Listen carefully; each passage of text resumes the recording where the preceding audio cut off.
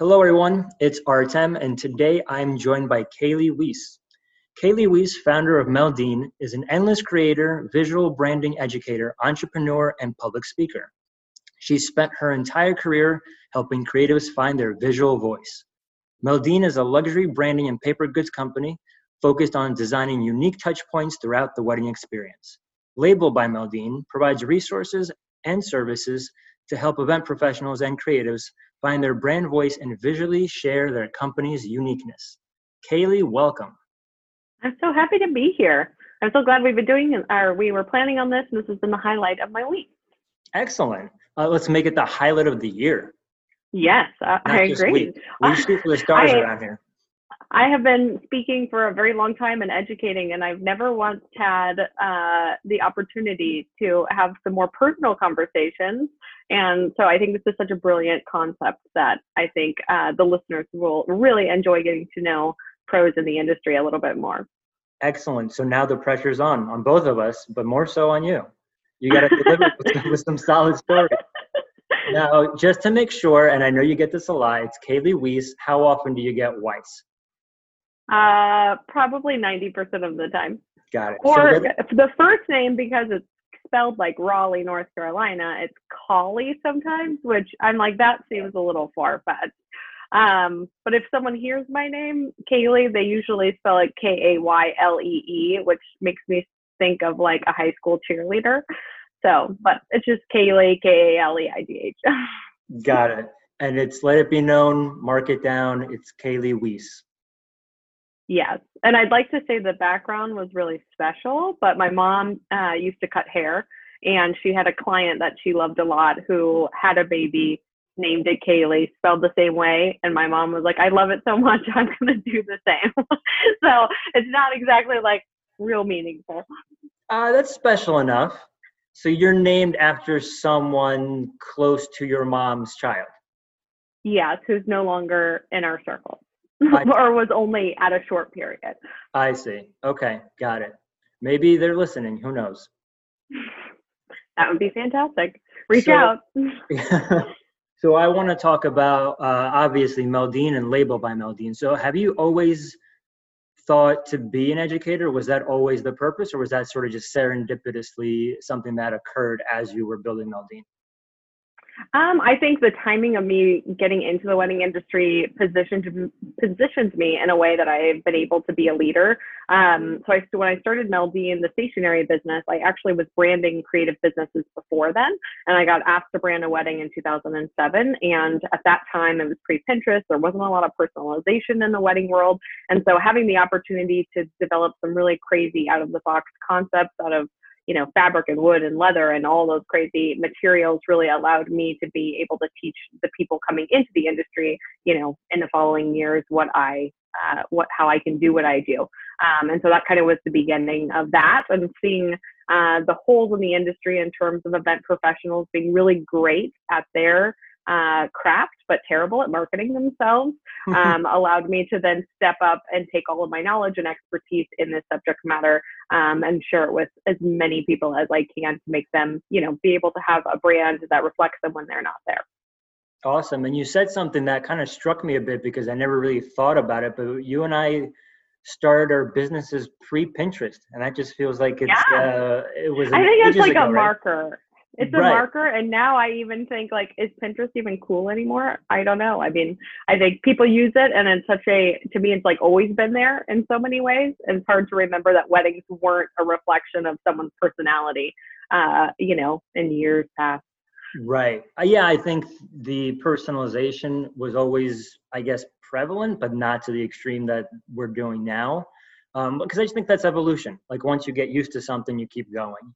It's funny. It's kind of like every social media platform is like the toy you play with when you're a kid, and then you get sick of it after like a week or two, and then it's just there. And so it's like, yeah, it's here. It's in the room. I'll get to it if I ever want to revisit it again. But we're always now, as a society, just looking for the next toy. Mm-hmm. I completely agree. That's a great analogy. Nice. So take us through what got you to Meldine in general. So you are growing up is it Nebraska? No, I actually was born in Houston, Texas, just outside in Sugar Land. Mhm. And my family moved to Omaha, Nebraska in 1997. I was definitely a very entrepreneurial child. I actually, at one point, my mom, when I was in my 20s, she found a book that never got returned to the library that was kids having their own businesses. And she was like, this is the epitome of like raising you. And so I always just thought, like, how can I make money on this? Or how can I pay this kid to do that? But then the person actually pays me. And so they took me out of school when I was in third grade and homeschooled me and really nurtured the entrepreneurial side of, I guess, my personality and interests. And so I went to college when I was 15, which is wild. People always Whoa. are surprised by that. Yeah. And I wasn't like a brainchild. I am very lucky to have parents that really nurtured my interests and really got me a foundation of, really having a life that fulfills me in ways that are really meaningful. So I was, like I said, when I went to college, I had a little iMac book and I was branding people. I didn't even know that was a thing. And I was helping people do business cards. And it kind of just evolved from like, oh, you have a computer. Can you help me with this? And so when I was in college, they were like, so you can like have a degree in visual communications. And I was like, brilliant, I'll take that. And so I kind of stumbled on the educational side of things, but I have always just been kind of right brain, left brain in terms of like problem solving and also being really detailed in how I'm approaching design. And so when I was branding small creative businesses and we needed a name for Maldine, the name actually was Little Black Dress because I don't know why. It was the least creative I could think of. It was just like I needed a name and I just wanted to start. And so Maldine, formerly the Little Black Dress, was a Little Black Dress for about 4 months until a friend of mine who had partnered with me in many projects in college was like, hey, whatever you're doing, I want to join you. How can I help? And I'm like, well, first we need a new name because it needs to be better. And so we had actually been working on a project in school, at this point, a year or two prior, that was called Maldine. And it was essentially the idea of fusing ideas together to create something new. So meld is the word fusion in German. So it's the active word of fusion. And so we had spun it up. The logo we have is the original logo that Jessica hand drew when we were in college. And I was like, I'll pay you for that. That sounds awesome. At first, people thought that it was like a grandma's name or like people were not into it. And I'm like, just believe it's its own thing. It's its own name. And so I still love it to this day. I can't imagine. It seems timeless to me and unique. And the logo is memorable to see. And so I'm very proud of what it's become. And now, over the years and years and years. Right, as you should be. So I think everyone's well aware of the quality that Maldine stands for. So bravo. I do want you to realize that your entire story does sound like a Disney movie because you were in like a cheesy Disney movie where you're in college at 15. So people are like a Disney movie in the 90s. And hear me out. You're in college at 15. There's college kids coming to you going, you got to do this project for me. And they're paying you. You see how this all plays out. What was it like being a 15-year-old in college amongst 18, 19, 20-year-olds? I was definitely focused on the schooling specifically. Like to me, it was like, I need to check this off my list. I want the knowledge. I want the hands-on experience. And I was working at the same time doing design work while I was in college. And so for me, I did not have the traditional college, like let's go to school and then let's go party. I was living with my parents. And to even add to your Disney story, I'm the oldest of 6 and we were living in a fairly small house at the time. And my room was actually the cubby underneath the stairs going up to the next level. And so I had a little twin mattress and, it was a very transitional time is how I would describe college. It was a very transitional time just in terms of age and like finding independence and, taking that next step to make it whatever I wanted to make it. Okay, so it was very much more entrepreneurial than the Disney. After class, we're gonna go do shooters at the pod or whatever. Correct. Okay, got it. Is that I guess that's a Disney, right? I'm not sure, but that would be like a teen com romp. Anyway, if somebody did play Kaleigh Wiese in a movie, who would you take on? The biopic. God. My mother-in-law thinks I look like Catherine Zeta-Jones, which I don't see the resemblance. And I don't know, what actress do I really enjoy? I think the beauty of it is you get to pick whoever you want, regardless I of know. resemblance, right? Oh, it could be anyone I mean, then. do they have to resemble you? Like, if I will say somebody, people like wouldn't recognize me if I didn't have long dark hair. Like I think whenever I've had my hair like in a ponytail sometimes, people will just walk right past me. So I think the dark hair has to be necessary. So got then it. I think, then who are we looking for? I think Kate Beckinsale is beautiful. So why don't we say Kate Beckinsale? I'm for it. I like it. Kate Beckinsale, if she's listening, let's figure this out. Let's get this project going. Hopefully, Meldine or labeled by Meldine can produce a couple of films. Plus, she's like ageless, so she can probably play that teenage version of me just fine. She's who? She's pretty much ageless. Like Oh, she's not really aged. no, yeah, she's looking good. She's definitely she's on my good side. She looks good. Take me through the childhood that led up to getting into college at 15. So are you skipping grades? Like you're in elementary school, then what happens? How does that transpire? Yeah. So I couldn't tell you the exact numbers, but every state's a little bit different. So once I started homeschooling, I knew I needed to complete X number of lessons of each class to like essentially move on to the next one. So once I figured out those numbers, being the oldest of six at the time, I think my mom was only schooling a couple of the other children, but I was obviously very dedicated in terms of like, well, why would I do just this when I could do double it and then I could get here? And so for me, it was more of like a math that I was solving in many ways. But it's funny because I was talking to my mom the other day and she was like, well, you weren't really one to like sit and watch TV. I mean, you would like, put together skits or do creative like projects or want to work on something.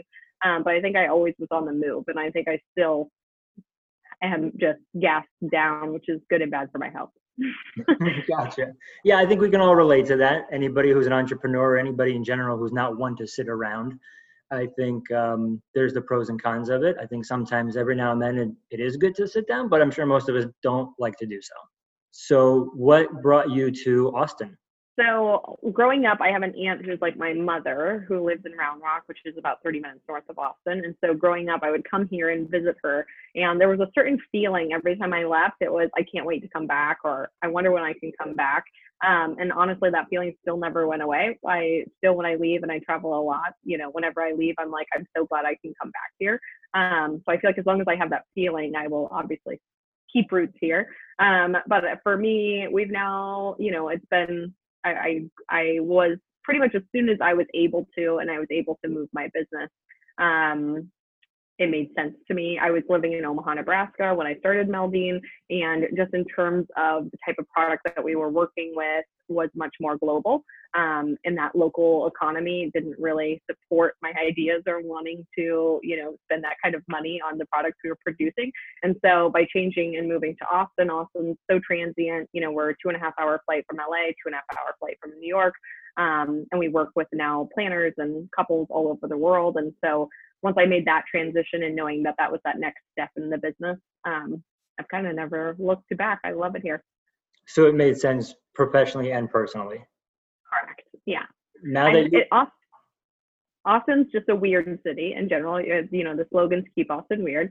okay. And one of the things that I love about that is mostly just everyone is free to be whoever they are. And so you'll be just walking down the street and you'll see someone who is like in dreads and torn off shorts, like having lunch with someone in a suit and their BFF. And I think, the community is very much like, we want to support you with whoever you are and, whatever your ideas are. And so it's super collaborative.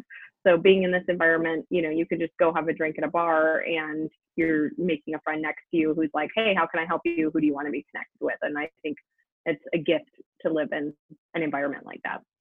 Awesome. So going off of that, what is your like quintessentially Austin favorite thing to do? I love boating.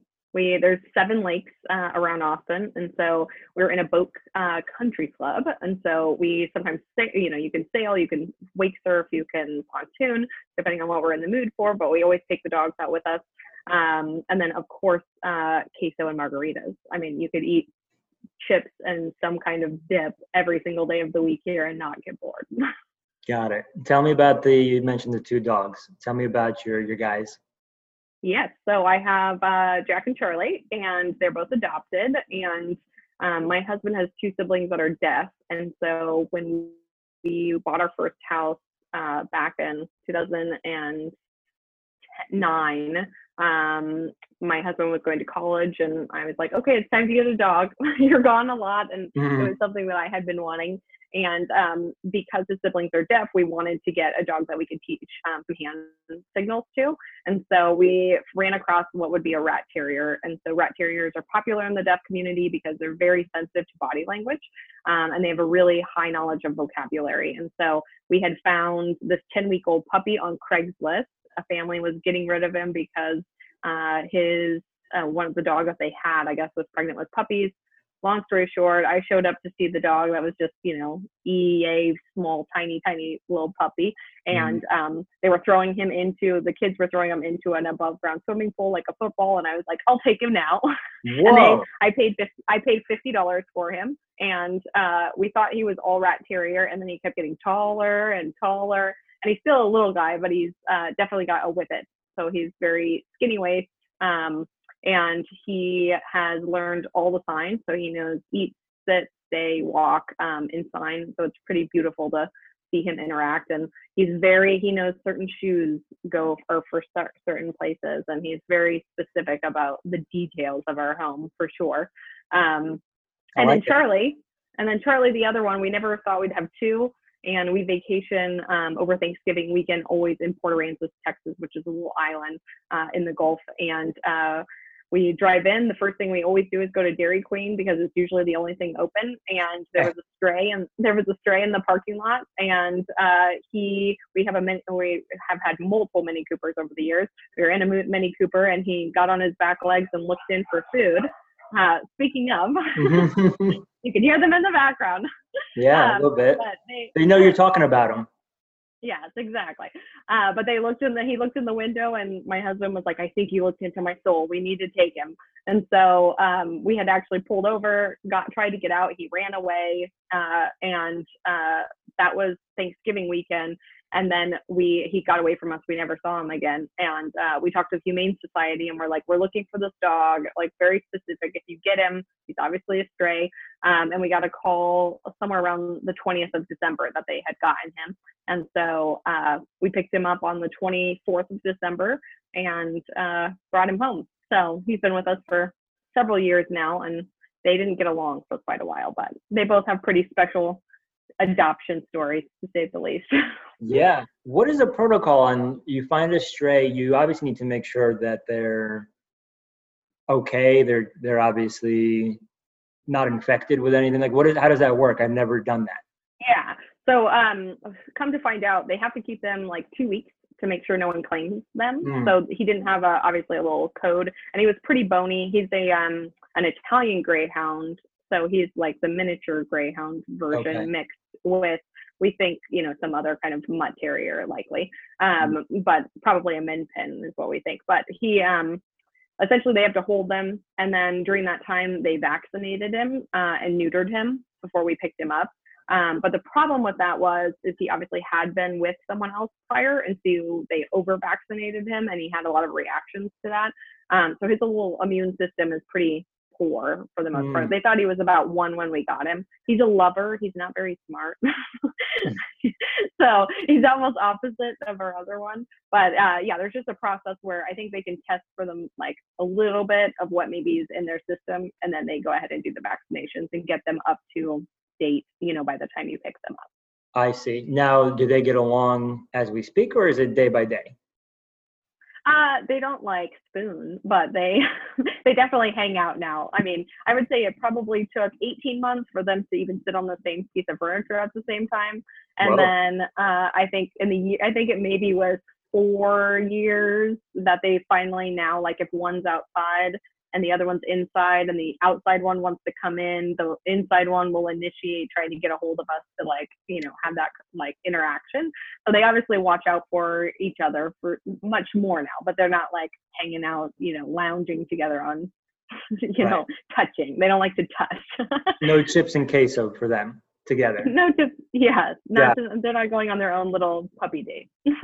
I see. But that's good. But at least they acknowledge where they are. They acknowledge who the fact is like who the people in the room are, and they're comfortable enough with you guys. Yeah, yeah, That's they're great. They're both great dogs. I can't imagine not having them in my home. It adds a lot of love and joy and laughter, that's for sure. that's beautiful. I like it. Now to hop back to Kaleigh.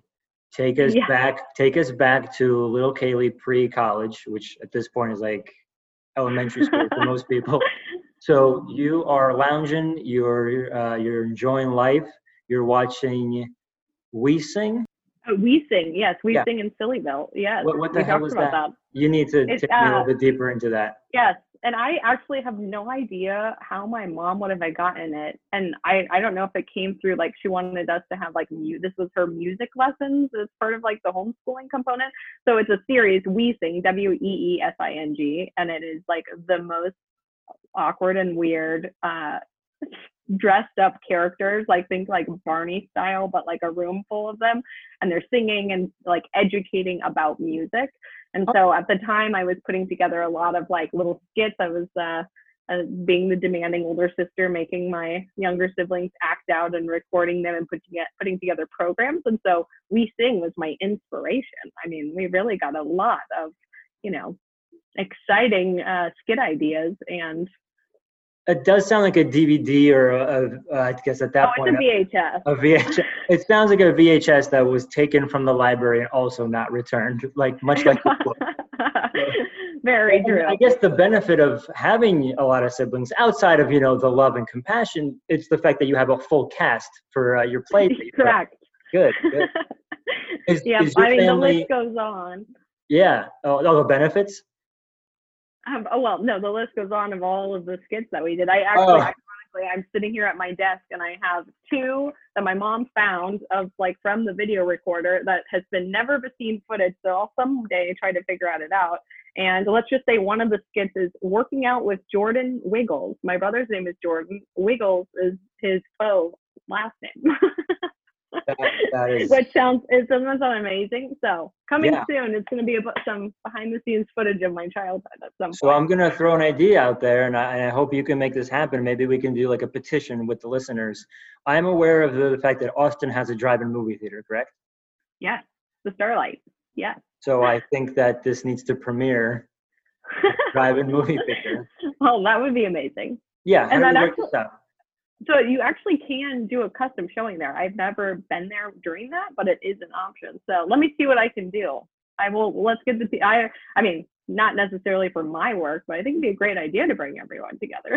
Yeah, no, you gotta give the people what they want. I think we need to see this, and I am intrigued about Jordan Wiggles and the rest of the gang.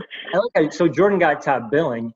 Did the other siblings get their own video? Yeah, they had their own series. Yeah, they all have their own series. Wow. Yeah.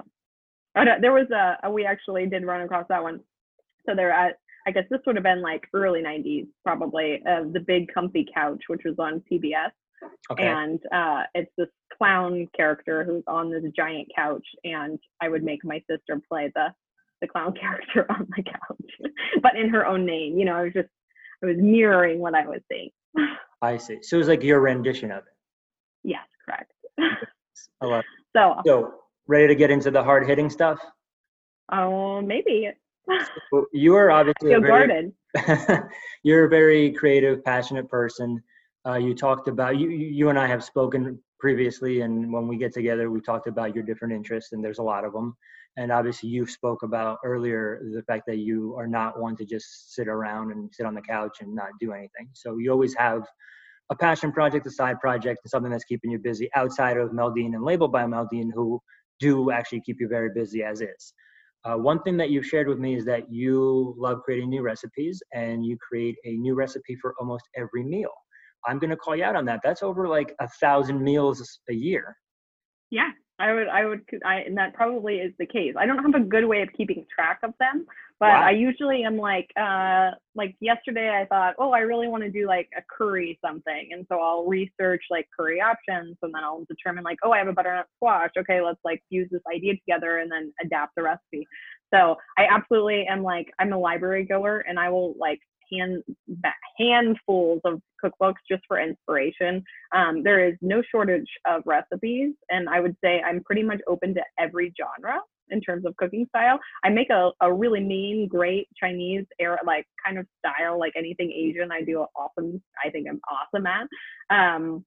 But I find it to be a challenge. It's also a place of creativity for me. It's also like when you're cooking, it's kind of like that's what you're focusing on. So for me, it's a great kind of meditation space that's actually then giving me something at the end that's pretty exciting.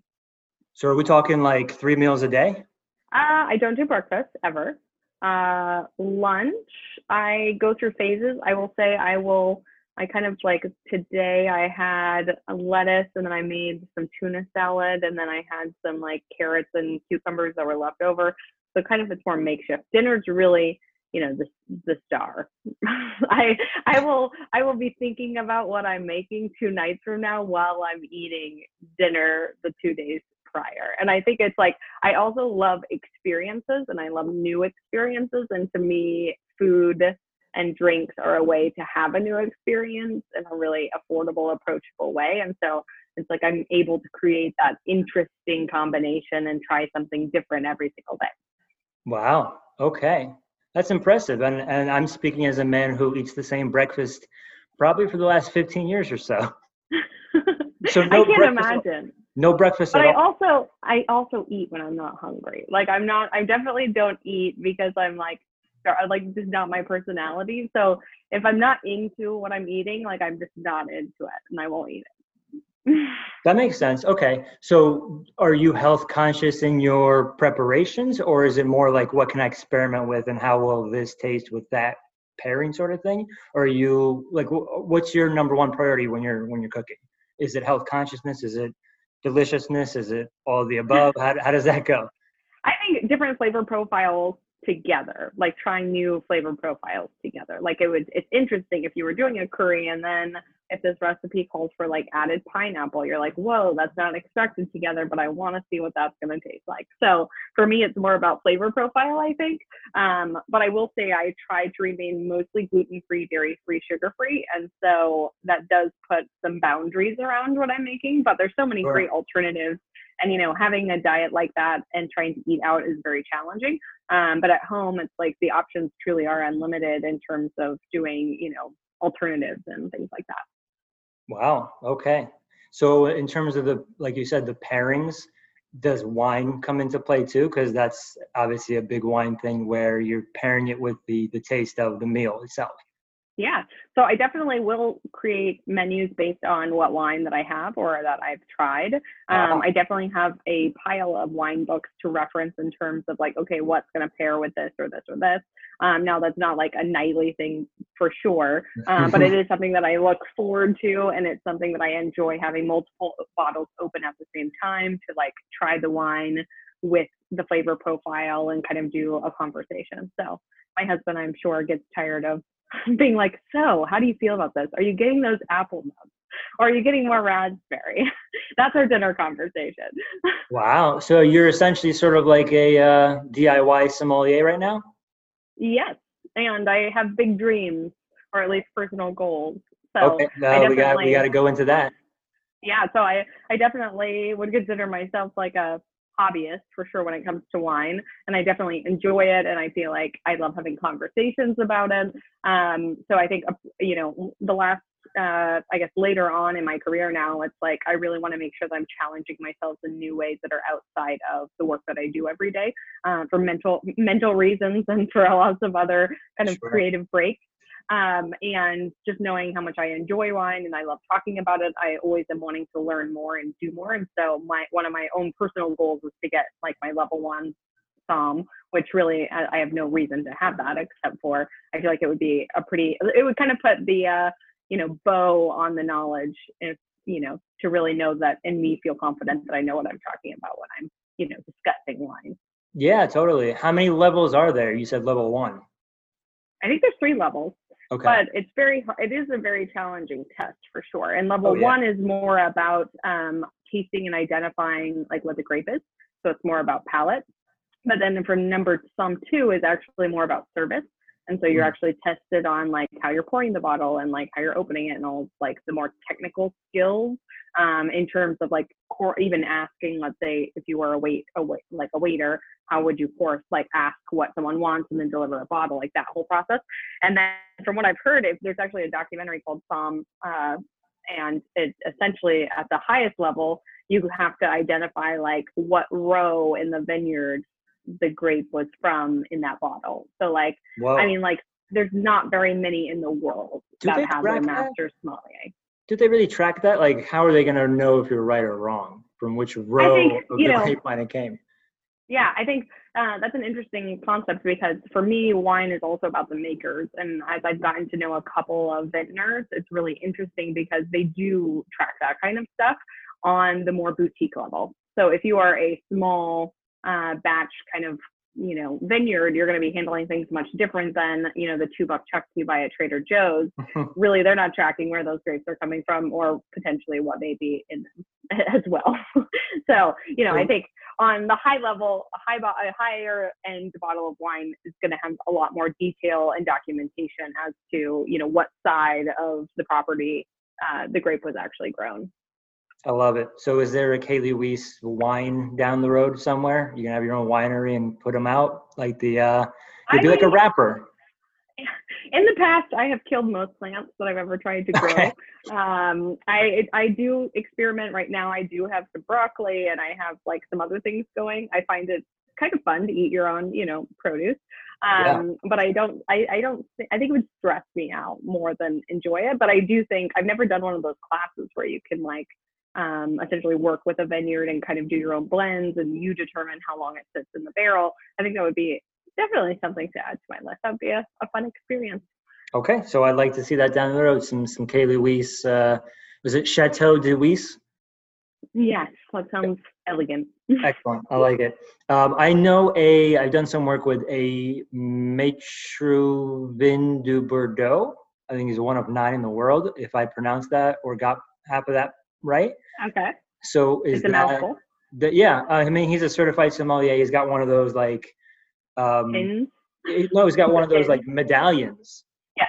That he wears. It's very like hip hop esque. I'm like, that's dope. It's like a Jesus piece, but it's big and it's a badge of honor, that medallion that he wears, because I think to your point, there's 3 levels, but they're all extremely difficult to get to. Yeah, definitely. And I think you have to be born with a certain level of palate, I think also and also attention to detail. And from what I've seen too, like imagine having a bottle, and then keeping a index card on all the tasting notes and then having that same bottle the next week so you can remember what the tasting notes are. That's pretty intense stuff. And I will say I have not perfected the art of like spitting out the wine, so I can only keep my sessions to a smaller minimum than most. It feels so wasteful to spit it. I just can't. Yeah.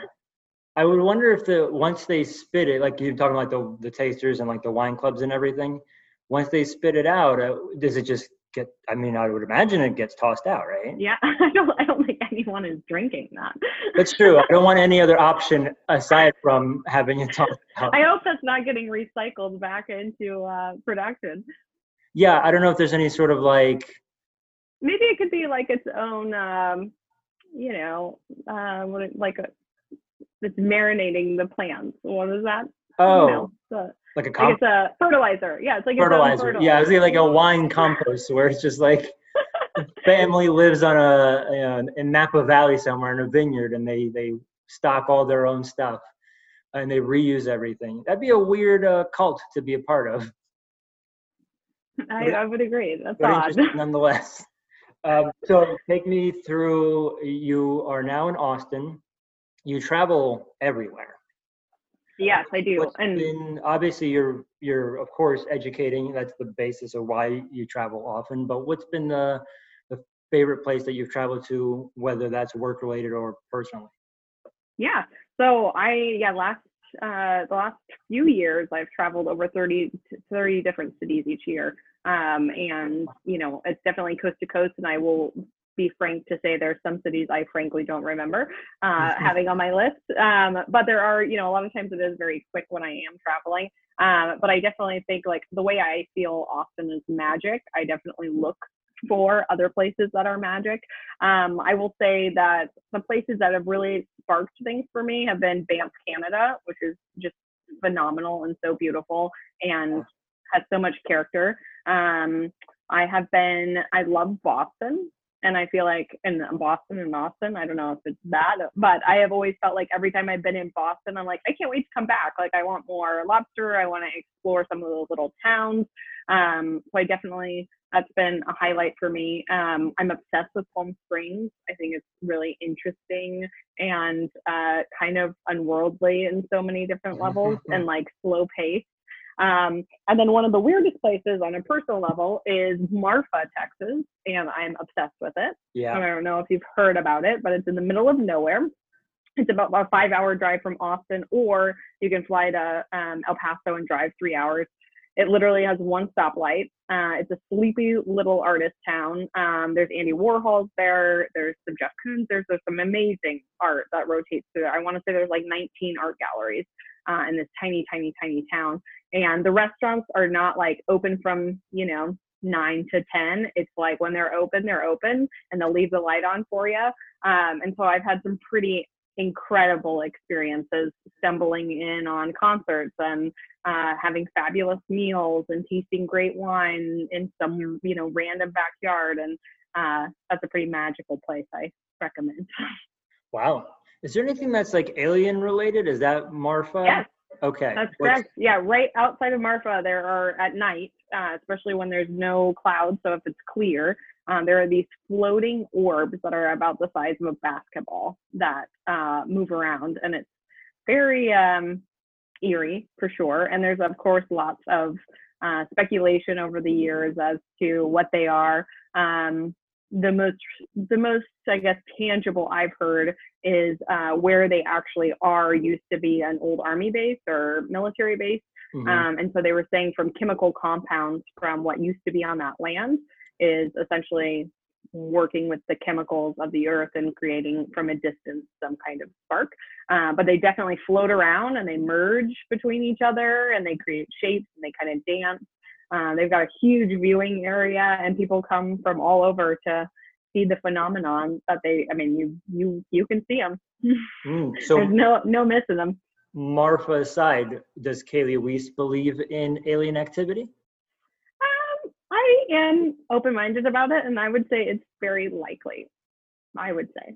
That's fair. I think our world is just one small, tiny dot in the universe, and I think it would be magical if there was like parallel universes or different things going on. I think would be pretty cool. Yeah, somewhere in another galaxy, there's a Kaleigh with a Kaylle spelling. People keep getting confused. Yeah, and she does like what's the opposite of stationary? I think maybe I'm a chef. Okay, that's fair. Right? Yeah, no, that could be good. She's a chef. She's already a sommelier, but she wants to learn about branding and visual design. Yes, I like that. Take me a little bit through your other passions. I know fashion is a big one. Yeah, so I have notebooks and notebooks. Actually, when I was probably in my teens, I thought I was going to get into fashion. I was moving to New York. I have a sewing machine. I loved it.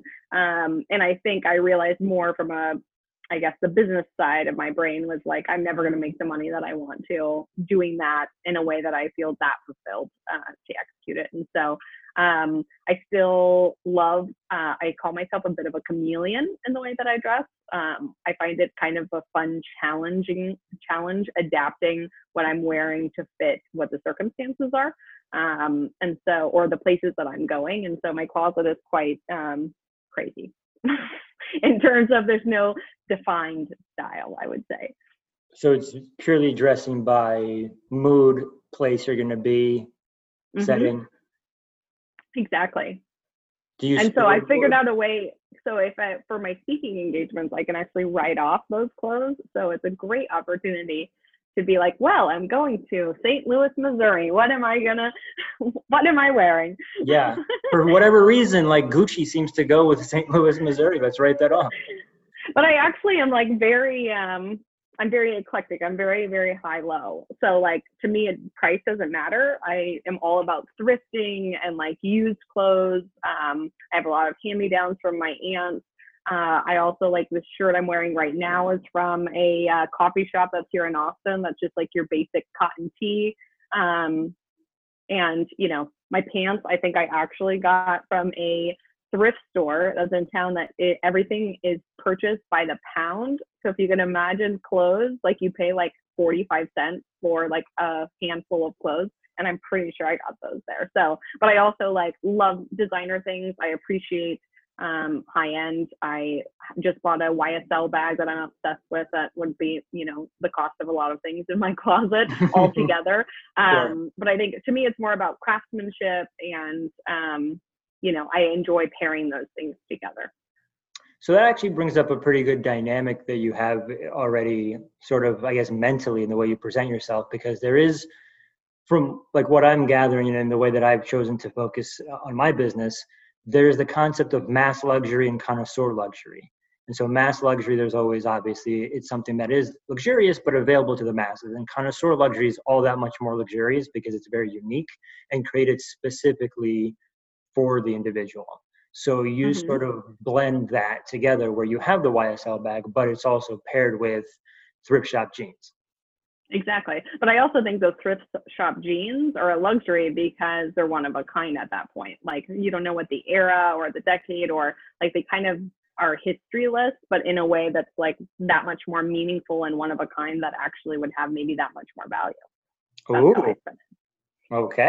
So. I like it. So now that you're in Austin, we talked about the quintessentially Austin things to do.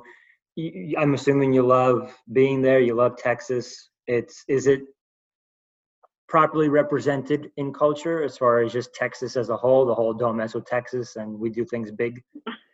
I would say no. I mean, I think if you're anywhere, I mean, when I think of the cities that I enjoy, you know, are going to be the bigger cities. So Dallas and Houston are obviously much more metropolitan in many ways. I mean, and you're going to probably get a stronger accent in both of those places. But for the most part, you know, when you think of cowboy hats, like you're not, yes, you will in Austin, but it's because it's hipsters. So it's like ironic. Vintage. Like yeah, ironic it's ironic. Okay. Exactly. But I think, you know, you're not gonna see that draw and that handlebar mustache unless you get out into the more rural areas for the most part. But I mean, it is a huge state, and you know, just driving all the way across it to get out of here. When I'm with going to my family in Omaha, you know, we're probably driving for 8 or 9 hours before we even hit the border. So it's a very vast place to explore, and I've really done it a disservice in terms of there's some incredible waterfalls and you know, Big Bend and these amazing places that are so different in terrain, but they're all in the same state. It's pretty wild. Yeah, it's a very big state. Have you ever watched King of the Hill? I haven't in years and years. So I'm not familiar with any references necessarily. No. I was just gonna say, I believe it was voted like by Texas residents as the most accurate representation of what it's actually to live like in Texas. That makes me curious. Now I need to go watch a couple trailers.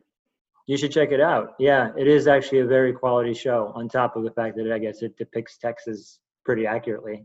So are you ready for a quick lightning round? And we're just going to go through a couple of questions, and you're going to essentially pick one or the other. I'm just going to give you this or that option. You're going to pick one or the other and just go with your gut feeling. Don't spend too much time thinking about it. Sound good? Okay, I'm sitting down. Okay. No, this is all personal preference based. Okay. All right. Tupac or Biggie? Biggie.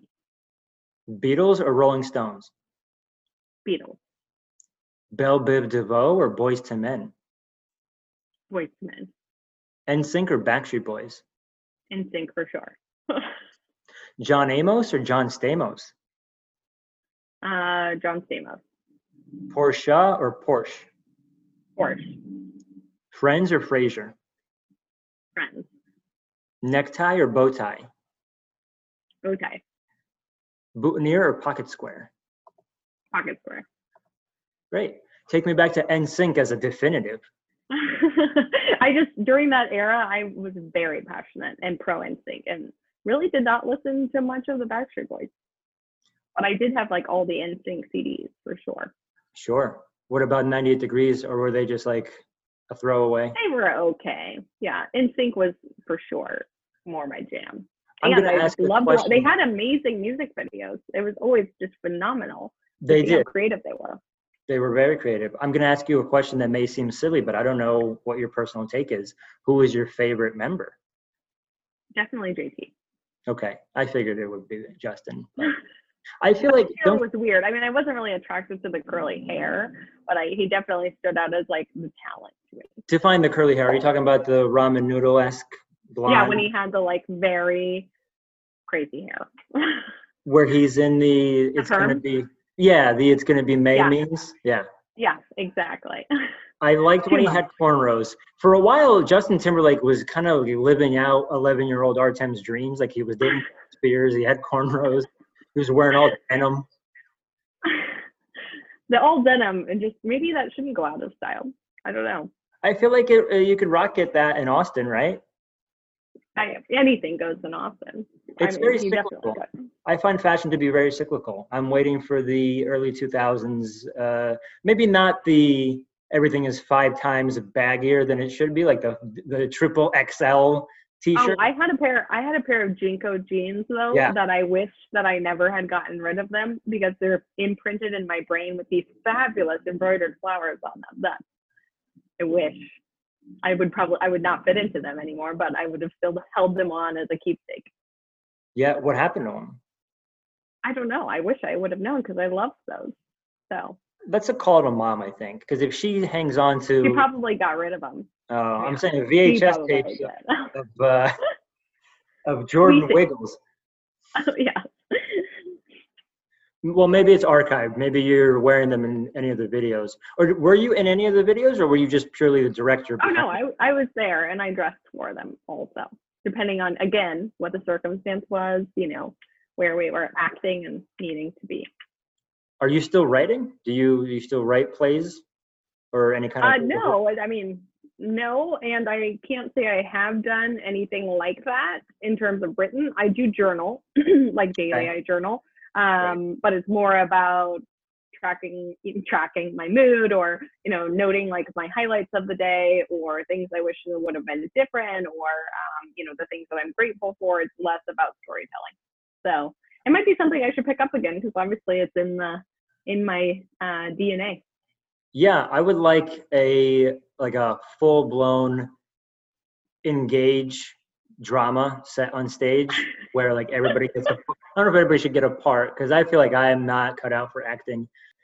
Take me through, I know you have a big passion and love for Banksy. How did that occur and what are you up to now with that? Are you collecting numerous pieces? Because he's a pretty elusive dude. Or I don't know what he is. Yeah, I think I love that he does things differently. One of the words that comes to mind recently has been divergent thinking, like thinking differently, like taking your circumstance and like continuing to think about new, fresh ideas. And I think as an artist, what you would think of, he doesn't fit that mold. And I find that to be really appealing. I also love the elusiveness of him not wanting the attention, or maybe he does. It's kind of a weird, twisted thing. Right.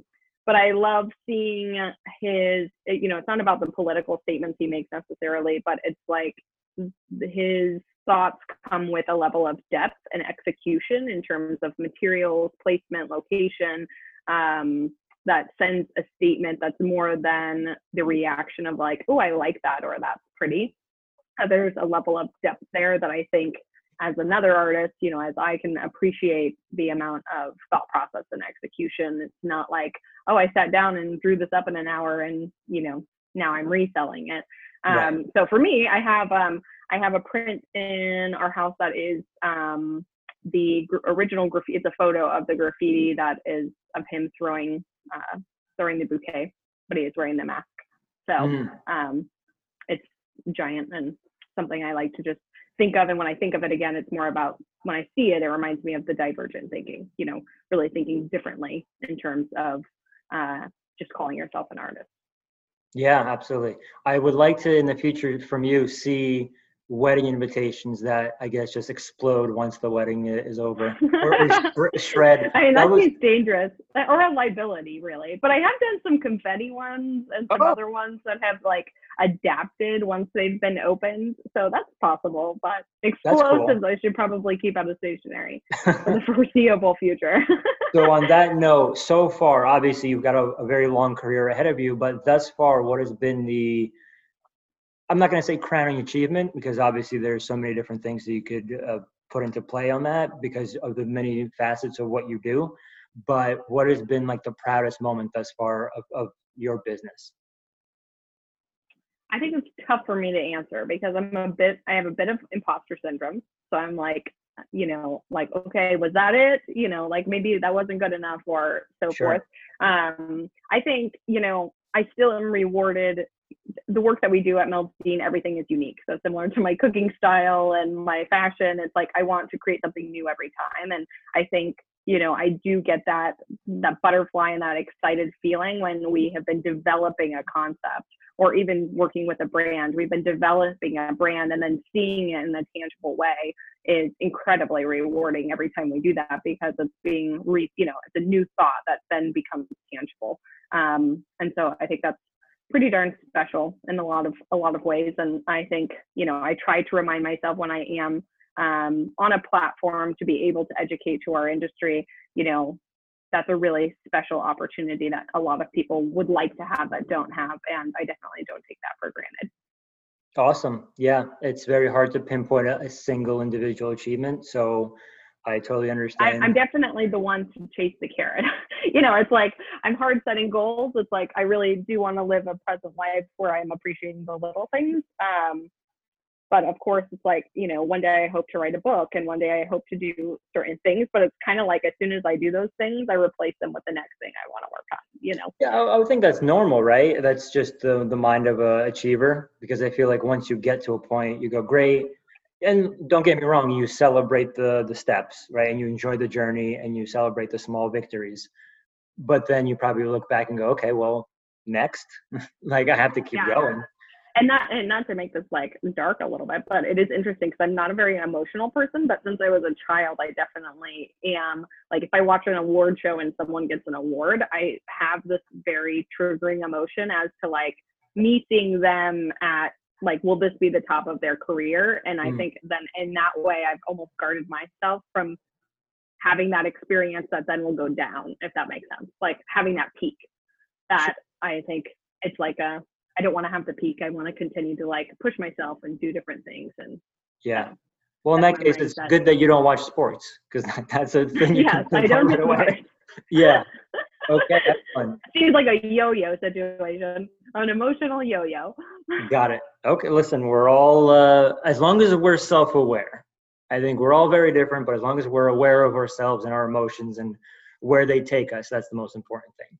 So to wrap up, the last minute or two are yours. Please tell us what you want us to know about you, what you want our listeners to take away from, what you have coming up. You don't have to take us through every single city, but also tell us how the listeners can find you and if they want to get in touch with you. So my heart right now is to dedicate my knowledge to sharing as much as possible in our industry. You can find me at KaleighWiese.com. It's the best hub. KaleighWiese, which I'm sure he'll have in the show notes. And really, I think if you just want to like share your logo with me, and I'm happy to give you input or do more immersive design work, that just really fulfills me. You can hopefully find me in a city near you in the future. I definitely love traveling and I love connecting with different markets. It's always amazing to me to see how much of the country we're all the same in this industry, but we all have our differences, and I find that really beautiful to own. And so yeah, that is a little bit about what I'm working on. You can find me depending on when you're listening. It will probably be quickly adapting, so find me on Instagram or on social somewhere. I'm usually at Go Kaleigh. Wonderful. I like it. And with the uniqueness in the fashion, the cooking, the visual branding and just everything that you do, I can safely say that was the one and only Kaleigh Wiese.